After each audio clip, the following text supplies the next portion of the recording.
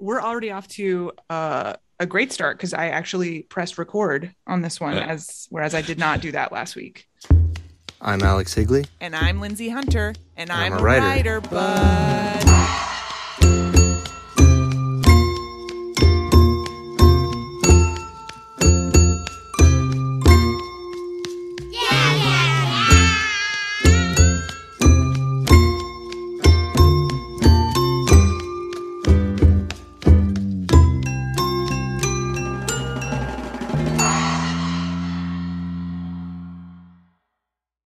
Welcome to I'm a Writer, But today we have Tyler Barton.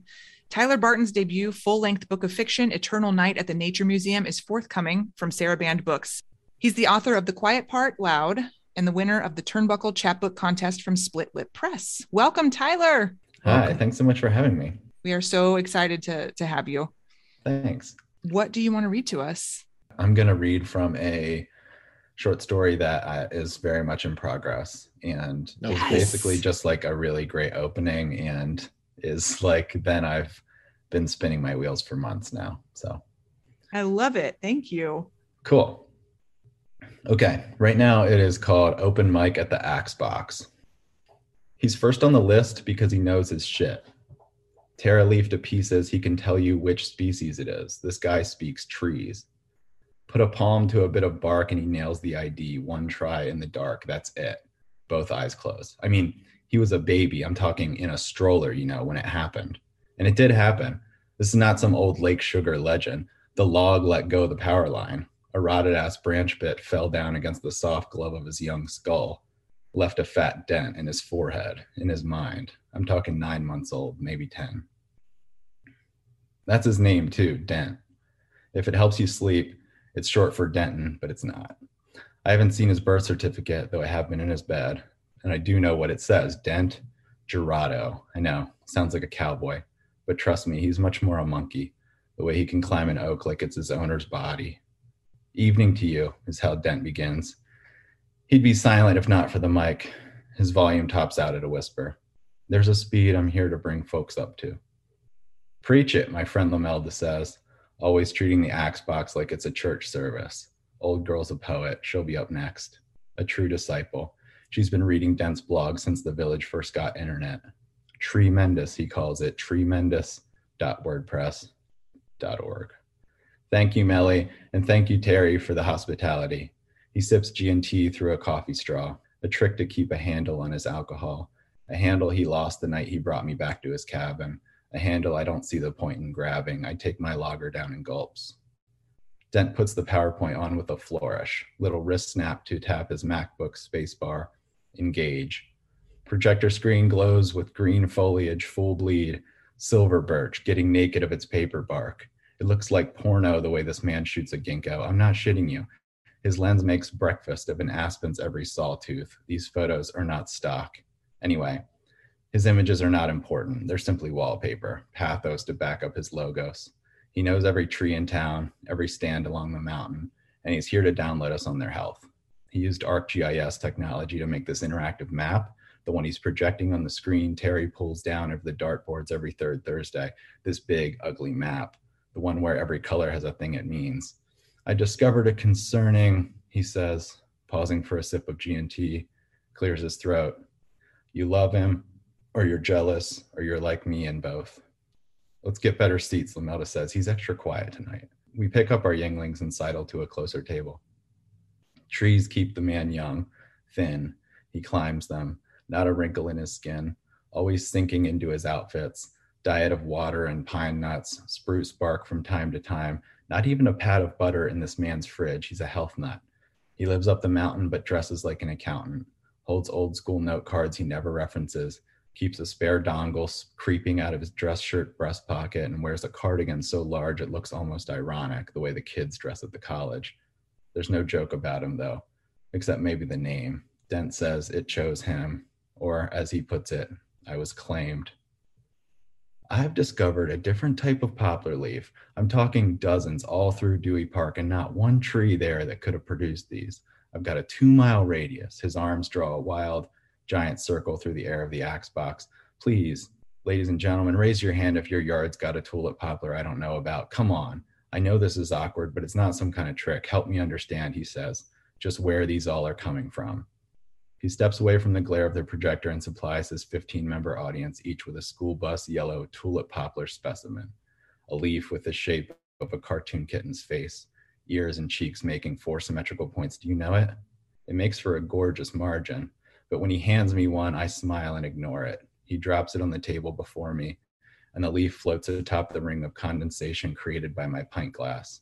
You're a fucking ass, I say under my breath, but he continues on his delivery route. Lamelda's hand comes back and smacks my shoulder. Don't talk to him like that. And I'll stop for there. Good God, I can see why it keeps you coming as the writer, why it keeps you coming back. Is this like normal for you? Is this how you usually work on stories, that they just don't leave you alone and you just keep coming back to them? Or is this something different? It's really hard to say. Lately, honestly, or for like the last year, I've just not been able to finish anything. Like I don't know. It's not that I'm not writing, I'm writing a lot, and still almost daily, but it's just like I'm writing like scraps of things that just feel really good and they sound rich and charged, but like I have such trouble with narrative. I've always had trouble with narrative, and like now it's like I don't have it at all. So I just have all these nice little beautiful chunks of writing that mean nothing. I mean, don't mean nothing, but they don't like connect to anything. And that's kind when you say you have chunks, Tyler, do you mean that are you like a journal keeper? Are you someone who, when you sit down to write, if you have like a couple sentences that work, you put them somewhere? Or is it more like everything? Do you think all these little pieces as starts I mean, how do you kind of organize it as you go through drafting? Yeah, that's the hardest part, is organization, because I've always been a very intuitive writer, in that I want to sit down with almost no plan and take a sentence, usually out of my journal, which honestly is just this notes app in my phone. Mm-hmm. And there's a couple. I'm a little bit organized in my notes app. I have a couple different notes. It's like poetry notes, jokes for Twitter, story ideas, epigraphs. And sometimes they're all kind of mixed together. But so I'll pull something from that if I need like a prompt or some sentence to start with, or an image. But I usually just go and try to like let the voice carry me. And a lot of the stories in my collection, Eternal Night at the Nature Museum, they follow that same pattern. It's like somebody talking and we're just going to follow their voice. And that ends up, I think, making a very, it's very rich, but like also very swerving, and like we go in different directions and things come up because it is essentially just someone talking to you, and they say things that come out of nowhere sometimes. And that worked for like so long, and I could always like follow the voice enough to like find an ending, but I just can't do it right now. I don't know what it is. So I don't know. Not sure if I answered your question, but no, you totally did. Yeah, I like to not plan things out, and I don't know. I'm starting to think that I need to start planning things out and making outlines and trying to like storyboard things. But as soon as I do that, I like lose all of like the will to want to write, and it just feels like a to-do list. And well, I mean, aside from the fact that this past 2 years has been just fucking awful for all of the world, I mean, it's understandable to me that you are having a hard time finishing, but you're still getting back to the word, it's, it makes total sense to me. But I also can identify with what you're saying, because my first 2 story collections were the same way. I would just catch something on the breeze or something, and I would just start writing from there, and it would unfold. And then things really changed. And I always thought it changed for me because my time changed, my, like my available brain space changed. Yeah. And that's not to say, because I would like procrastinate, and then I would write the thing at the very last minute, and it would just, flow out, and it would be great. So it wasn't that I was using all my time back then, but maybe it was like, I don't know. I can just totally relate to what you're saying, because the way I write stories now is just so different. Right. And it feels like, I was going to ask you this, so I'll ask you now. Is it that the way you used to feel that something was finished has changed? Like, does it feel like that isn't accessible, or Mhm. or is it something different? I think it might be. I think I've like in the past been very comfortable with allowing things to end or find an ending that feels at least even for a first draft. Like I can't even find like a first draft ending. It's not that like, oh, my Mhm. endings are broken. It's like I don't know Mhm. where they are. But Mhm.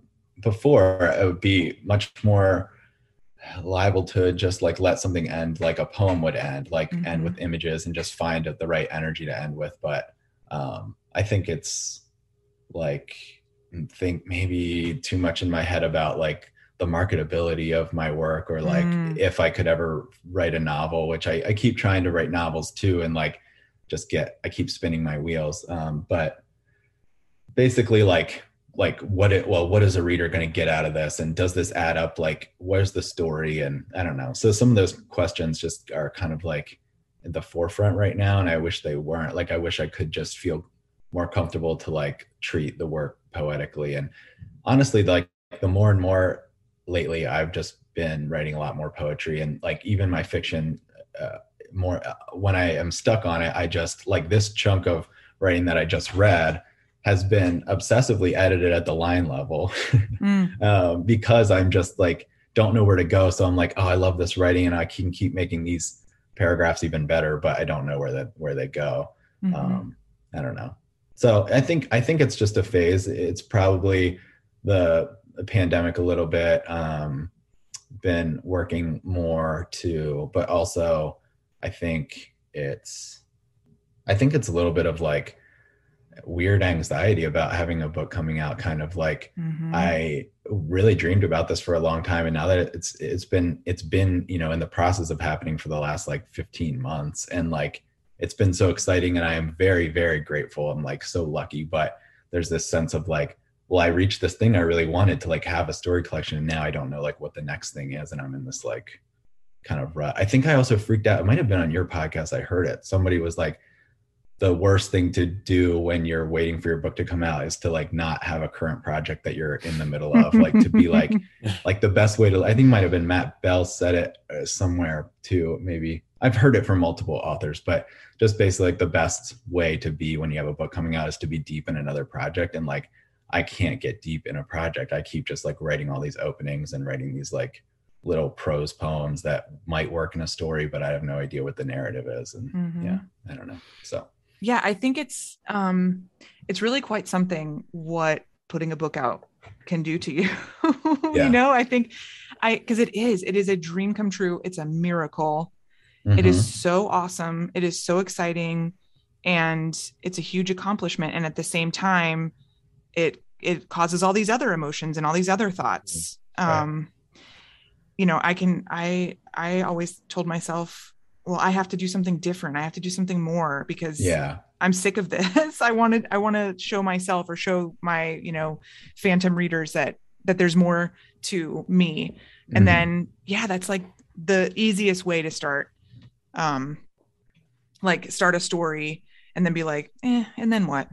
I know. you Yeah. know? And so what? Like the so what question just feels so heavy lately too. I I think know. maybe it's because just I have in the last like 5 years really come online a lot more to like how just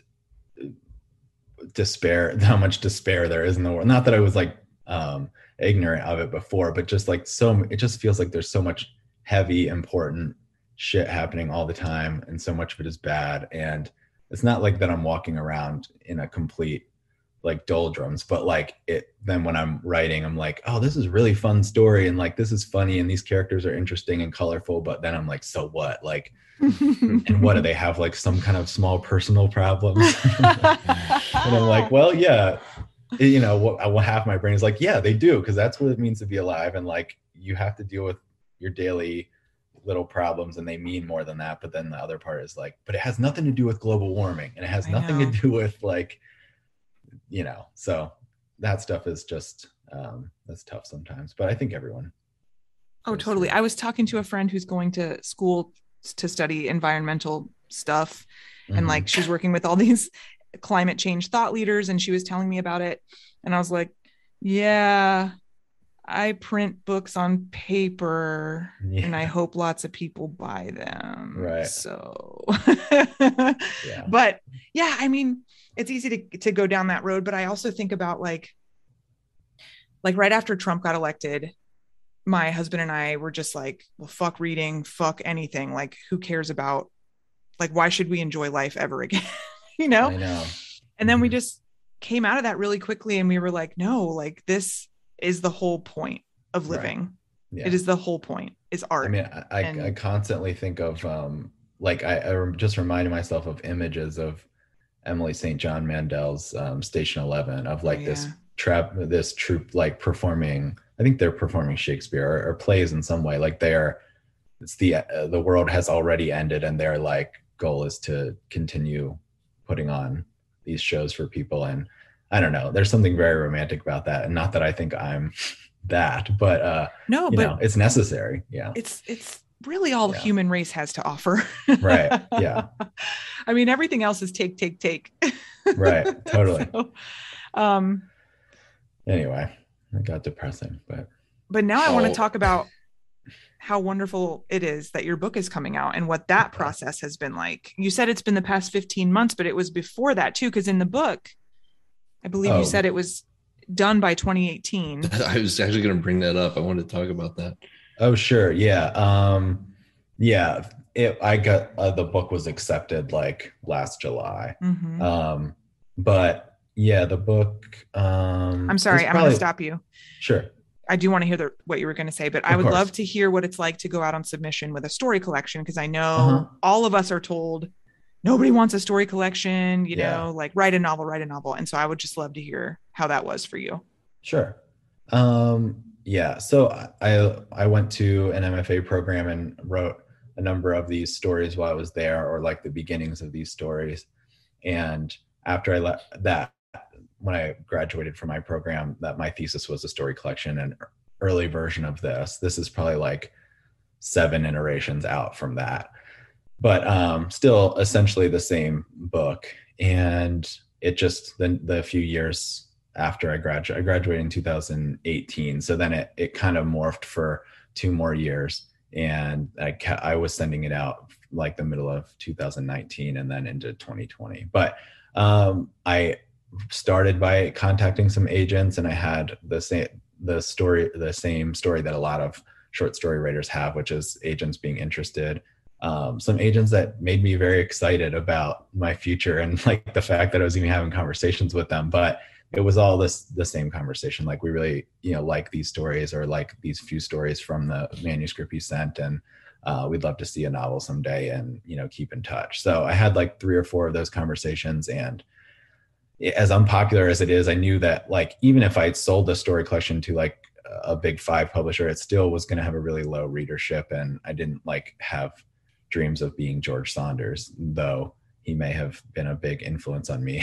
I have dreams of being George Saunders. Sure, but like I didn't have delusions, I guess, that I would, but I don't know. So I was like, I know it's going to be a small readership and a tough process, and I'm not a patient person. So I was like, I'm going to try to publish with a independent press or a small press that I really respect. And I am a big reader of indie lit and small press lit, and am just wide-eyed at things like AWP and going up to tables of great presses like Featherproof, and like even Rose Metal Press, and Sarah Band is a press I've long loved, and $2 Radio, all these places. And so I was like, I'm going to try all of my favorite small presses and see if anyone wants this book. So yeah, I submitted to some contests and a few open reading periods, and it got rejected a couple of times.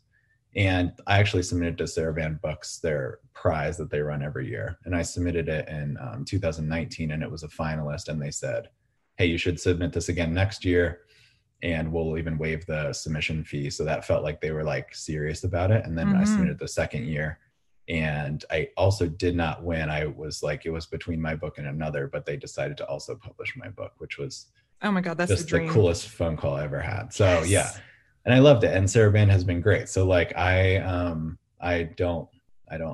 think I made the right decision, and this has been really good. But there's always that like, I do want to, get an agent and publish a book that will, that my mom can find in the airport. Like that would be amazing. But I think it's gonna take.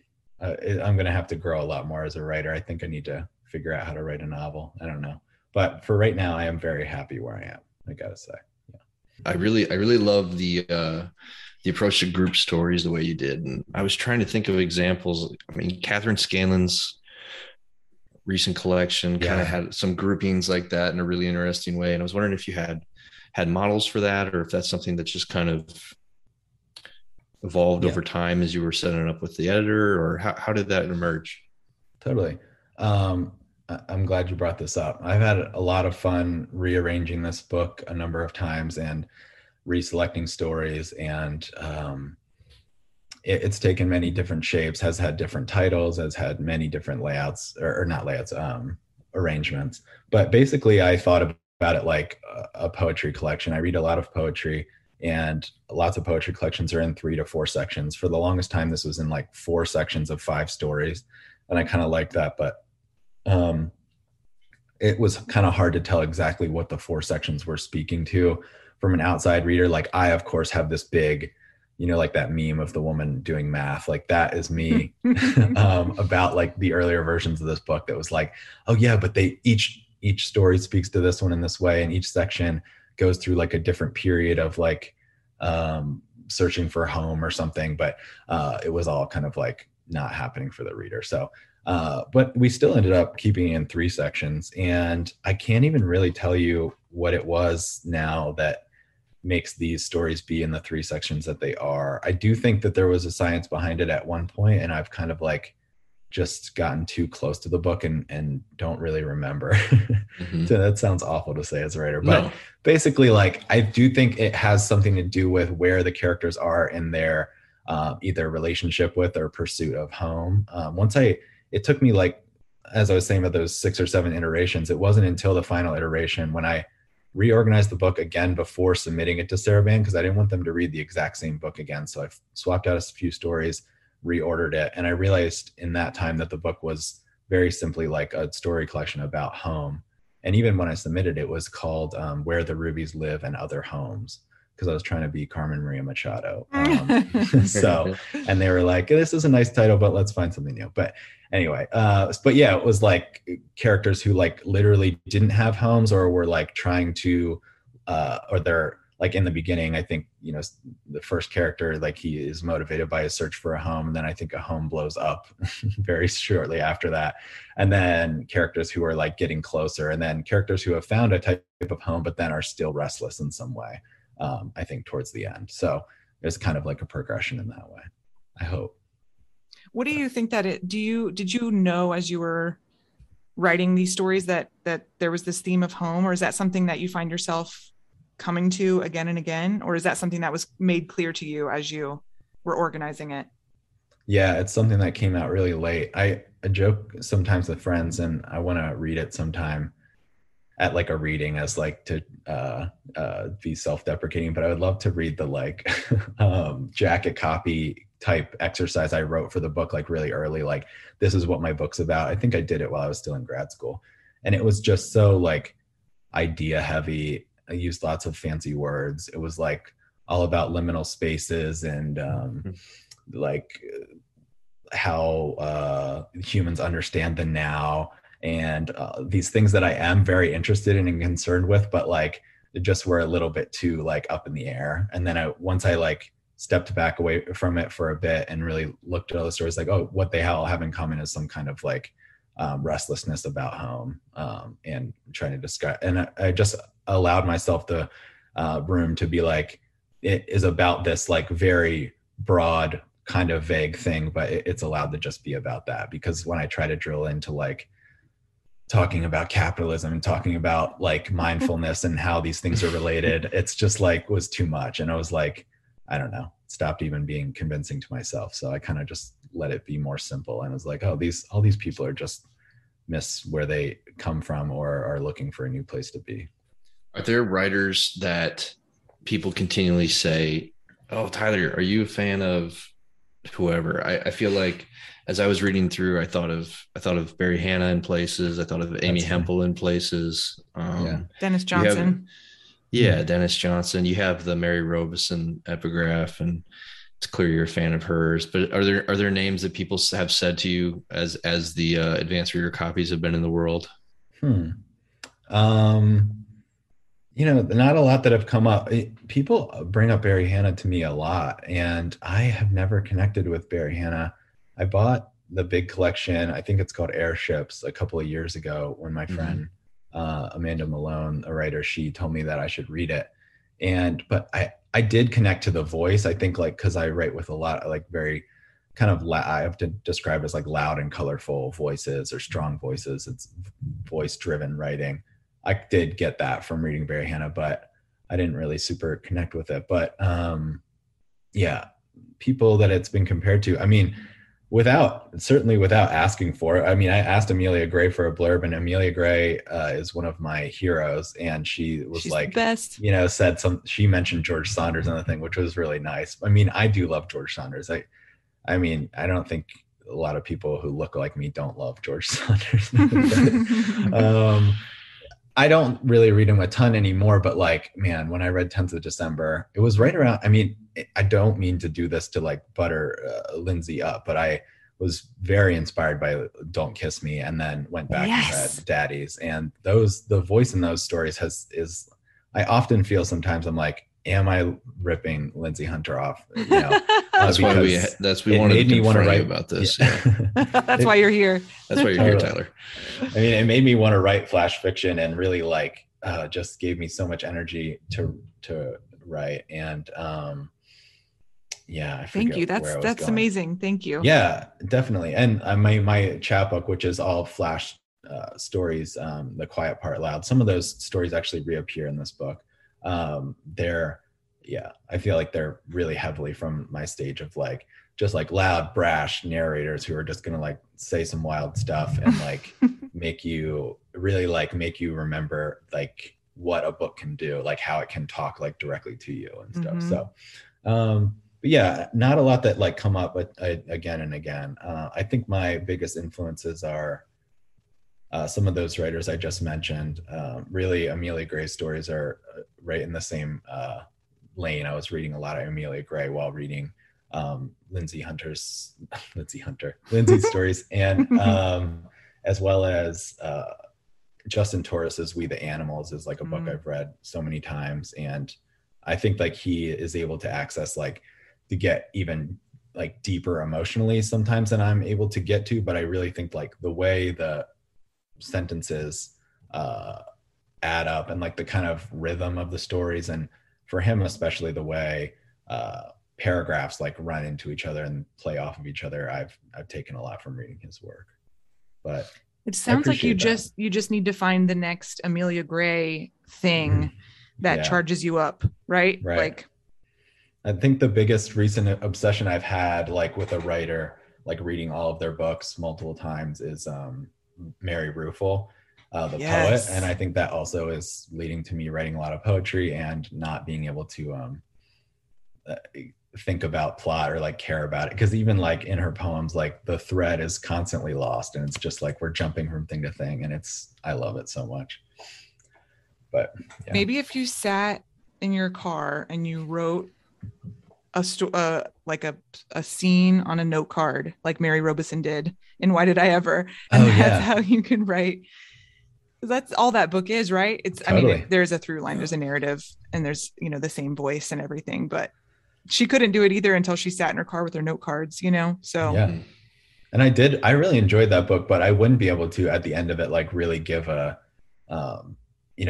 if someone was like, what's the book about? Like, give me the synopsis. I'd be like kind of hard pressed to like follow the thread, but like, Menopause. I'd be like, oh man, it's beautiful. It's just so great. It's funny. And every little chunk is great. But like, that's like what I like about writing more than, all my favorite novels, even if they have amazing plots and narratives in these moments where the plot turns and things are revealed. Like I still, 4 years later, I don't remember plot turns. I remember details and I remember sentences. So I just have to like remember to trust myself. Like what I'm interested in is more granular, and I don't think that that's ever going to be like super popular, but there's plenty of writers who I love who have made it work for them, and I'm going to just keep doing that, I think. But at some point there does need to at least be an act or two. Yeah, there's got to be 3. It would be nice to have 3. Yeah. I think I worry about plot a lot. Yeah. Do you? Yeah. I don't know. Yeah. Don't you? No.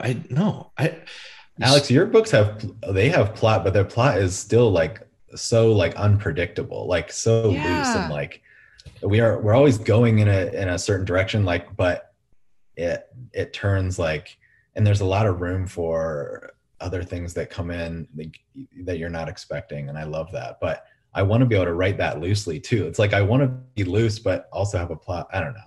I think you can do it. I think you just have to do it. I mean, I know. I don't even mean to be glib. It's just, I think, you just have things happen. You just get balls in the air and then you just keep going. I think. Alex, what was that advice that you got that was like, if you're stuck? Oh yeah. This is like my big novel pitch to people who are like, I don't know how to write a novel. You just have one character go after one thing, and that's it. Yeah. And it sounds so silly, but then it really is so grounding. Right. Because, let's say the plot that you've constructed or the characters that you've started with, you have 3 characters. You just determine what each one's going after, and then you set out. I mean, I don't know. It's useful to me to dumb all these things down. I never think about charting a plot or anything like that. It's just, do I have enough balls in the air to like get myself through the next 4 pages or 5 pages or whatever? I really try and keep it at the absolute most base idiot level that I can, because I think really the only difference is like, you either finish or you don't. And the people who end up writing books, they just finish books. And man, that is so true. That is so, it really is true. It really is about just staying power. Yeah, it is. I mean, I'm sure, Tyler, I'm sure there are people that you were in grad school with who were just, knockout writers. Lindsay, you too. Yes, I can think of one right now. Yes. Me too. I have someone in mind who I just thought was head and shoulders above everybody else, and nothing. And that doesn't mean that they're still not head and shoulders above everybody else in a way, but it's just like, it doesn't mean anything about writing books, and it doesn't mean anything about it doesn't really ultimately mean anything beyond this person's a great writer, which I don't know.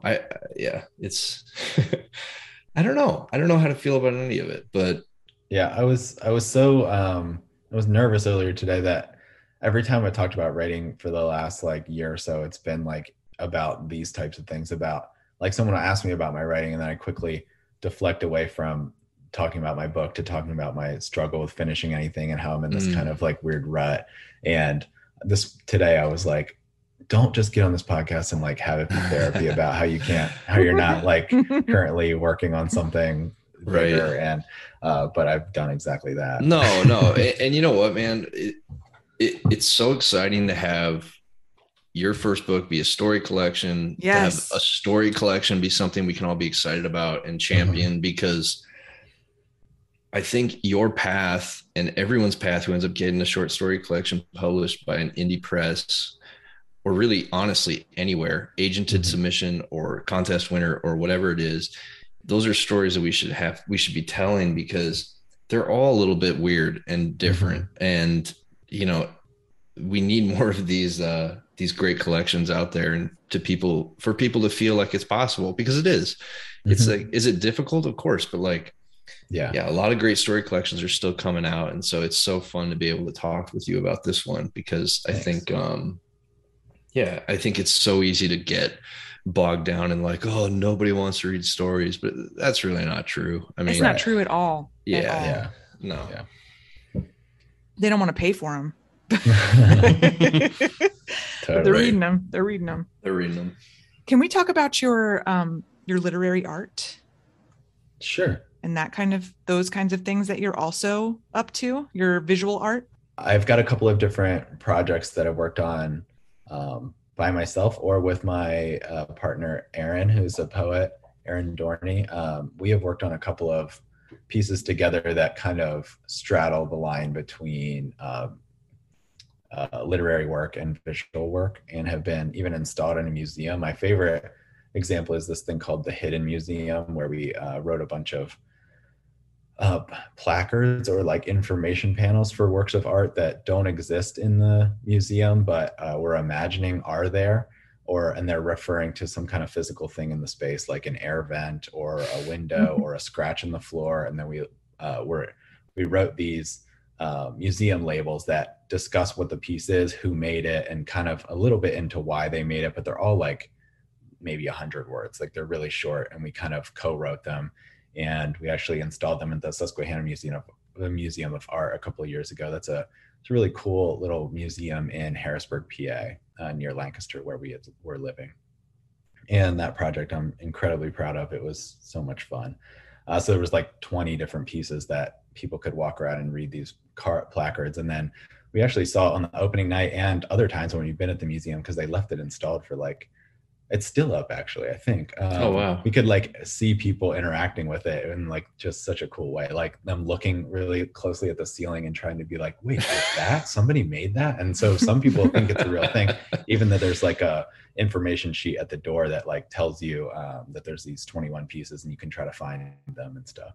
But so that project's the Hidden Museum, and we always talk about doing more of that. We actually wanted to write a book like that until, you know what is like such a tough moment. We were at AWP and Aaron was walking up to me. I was at the table of whoever published it. It might've been Zank, but there's this, and it's a really cool book. It's called like the something Seagrave Museum of Art. And it's a whole book of museum placards. So the whole story is told this way. And I was holding it and Aaron was like, what's that? And I was like, I was going to hide this from you, but this is our idea. Oh, God. But I mean, it's a novel that's told through them. It's a really cool book. I mean, it's amazing. But so this is, we also we had already done our project, but I think we'll always try to keep it in a visual space so that it's something people can interact with in person. So it's not just a book, but yeah. And then I do some other visual work. Like I like to make signs, like fake signs that match the real signs in my neighborhood, and then put them up, and just, I don't know, it's just fun. So there's some of those are on my website as well. But yeah, one of them, it says no parking, temporary plea. There's a portal here. I've lost someone important, something like that. That's my favorite one. Actually, there's like a community art show in Lancaster this summer, and I submitted actually installed it on a road cone, and then just brought that in because they said anything you submitted like could be up to like 3 feet tall and like 24 inches wide or something. So I was like, oh, this fits, and I submitted that. But so yeah, those were installed all over the place, just kind of like these fake parking signs, because it was really during the pandemic. I was a little bit bored, but also the city I was living in, Lancaster, Pennsylvania, it's a really cool little city, but it's become so gentrified and so expensive to live in the last year. Every row home in the city was being flipped, especially on our street. So there was just constantly these parking signs everywhere because everyone was either moving or was gutting a house to flip it.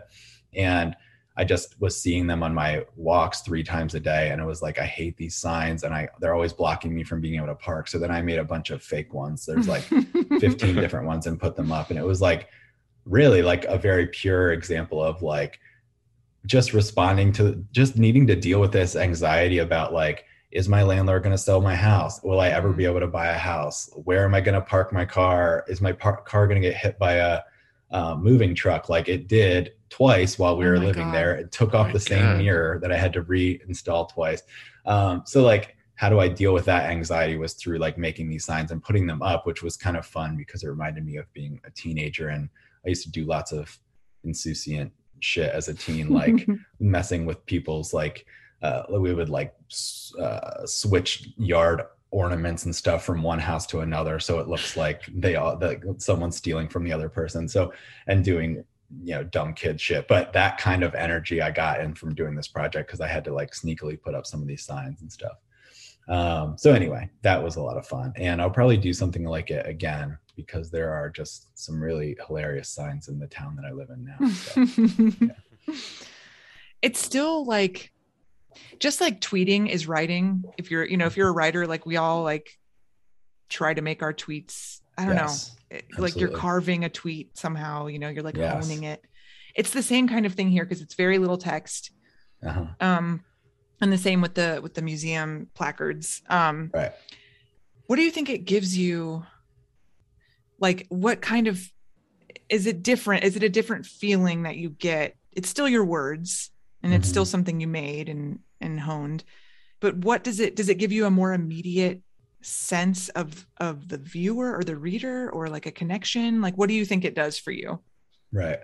On a very, what's the word? I don't know. On a very like simple base level, it's like, I think it's like this thing of, well, I'm making books and I'm just blown away by any person that has bought my chapbook and read it or reads a story online. Like I'm in love with that. But it's still like the things that I do, they end up in books that no one reads, no one. And I say that knowing that that's not true. But, and so I guess it's probably influenced me more in the last few years to be like, how can I like do something that I can actually put in front of people? So like, no, I can't make somebody walk into the bookstore and find my book and buy it, but like I could force them to read my thing by putting it on the street in front of their house, which is kind of like,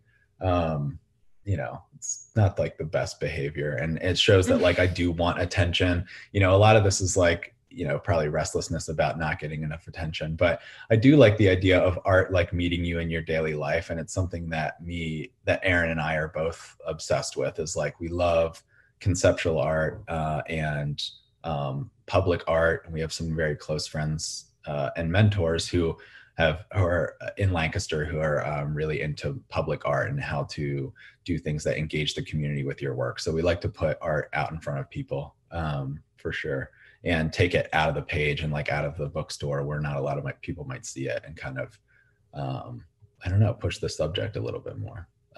It's exciting to me. And it's also, I know, a distraction from writing books too. I think, but it's worth it. I get a lot of energy and fun from it. And actually, like every time I have an idea for an art piece that would be like visual or public in some way, or even like sometimes like a series of photographs that I might want to take, I often will at the same time like write about it in fiction or in poems. And there's a couple of failed novels from the last 2 years that like I've written. I mean, maybe they're not failed totally, but I've written like 50 pages of and given up on, that are like basically like, let's try out making a character who makes this work of art and see what happens to them. But then it's always just like very thinly like also about a writer, because it's just that I'm removing it one step out to like, oh, they make visual art. But but it's kind of fun. Even the piece I read for this show was like, I love open mics and I love people who get up in front of people and want to like show their thing. So a lot of times when I have an idea that I don't feel like actually doing at a reading or trying to make in some way, I'm like, well, I'll just make a character and do that, and that'll be funny. So yeah. It sounds like you're like narrowing in towards something new. I don't know, like I was going to say the same thing. Yeah, like you're saying that you're writing all these prose poems and that you're like going back and editing like these scenes or these images or even this little bit of dialogue.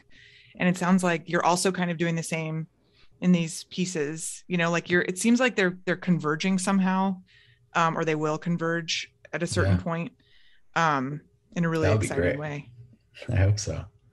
That would be awesome. I think it just comes down to being obsessed with language. I mean, that's like, I think another thing is that I've gotten kind of down sometimes about writing in the last few years, just about my things that I'm like running up against that I can't seem to get past with trying to finish things or trying to piece together a novel. And then I don't want to like lose my love of writing. So I have to reconnect with it through other projects that get more to the base of why I came to this, which is that I love sentences and I love words. So it's like, even more, I think, than I love story. So anyway, so that definitely connects me with it. And I'm not like, if I like sit down and I am writing and I write a poem, I am not like, man, I should have written a story. Like I'm still very happy that I wrote a poem, even if I don't submit poems a lot. But yeah, so it's all writing and it's all like what I love to do. So if I'm spending time doing it, and even if it's not adding up into a book that will get me an agent or something, like it's still a good way to be spending my time, I think. Yeah, totally. I hope so. Yeah. Yeah, it's all writing, you know, like it's all connection. Like I think about all the books I wrote that are never going to see the light of day, and sometimes I think, why did I do that? You know, like I should have taken a nap or something, you know, like or like watched something on TV. I don't know. But then I realize it's because it's my way of growing. It's my way of like of checking in, you know, of like testing myself and staying connected, you know, like totally. It really is a muscle you have to flex. Yeah. A lot of times it's fun. And it's also like, to be a little bit mystical about it, I think that the only way for me to really access like the now, or like to be in the present, is to be like deeply engaged in an art idea. If that is a flash fiction, a poem, a short story, or something that I want to install outside of my house.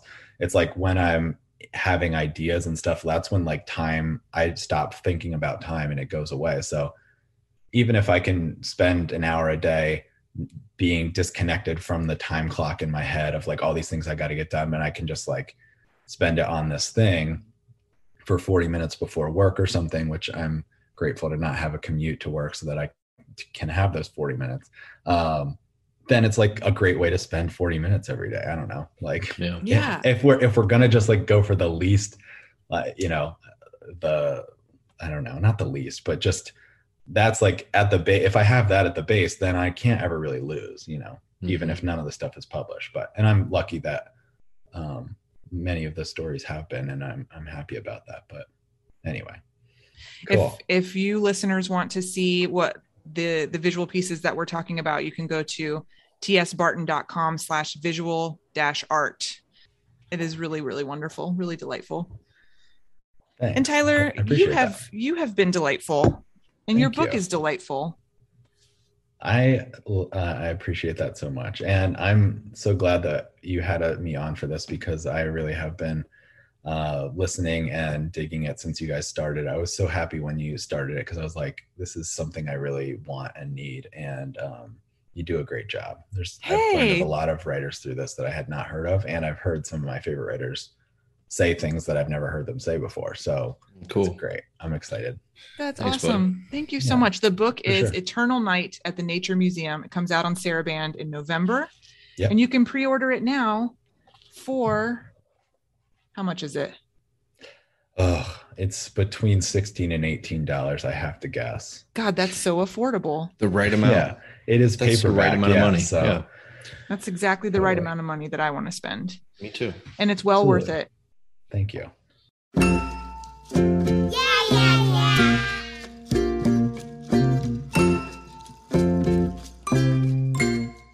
That was great. I really enjoyed that. Yeah, that was fun. He's awesome. He's a great guy for sure.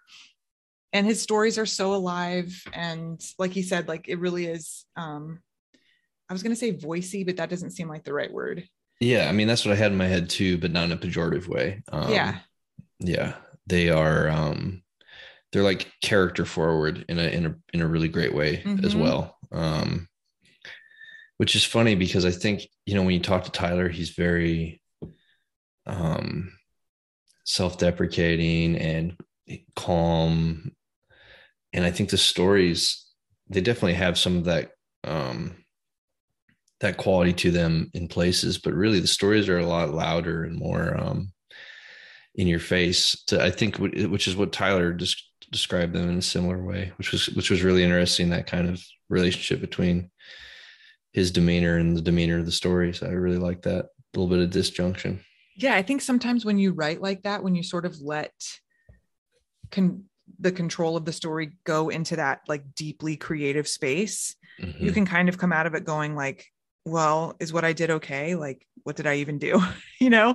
And even if you've edited them and read them, it can still feel kind of vulnerable. So I can totally understand when you're talking about your work, talking about it in a way that seems almost sheepish, you know, but like he's in total control in these stories, and they're so wonderful and yeah, so unique. Absolutely.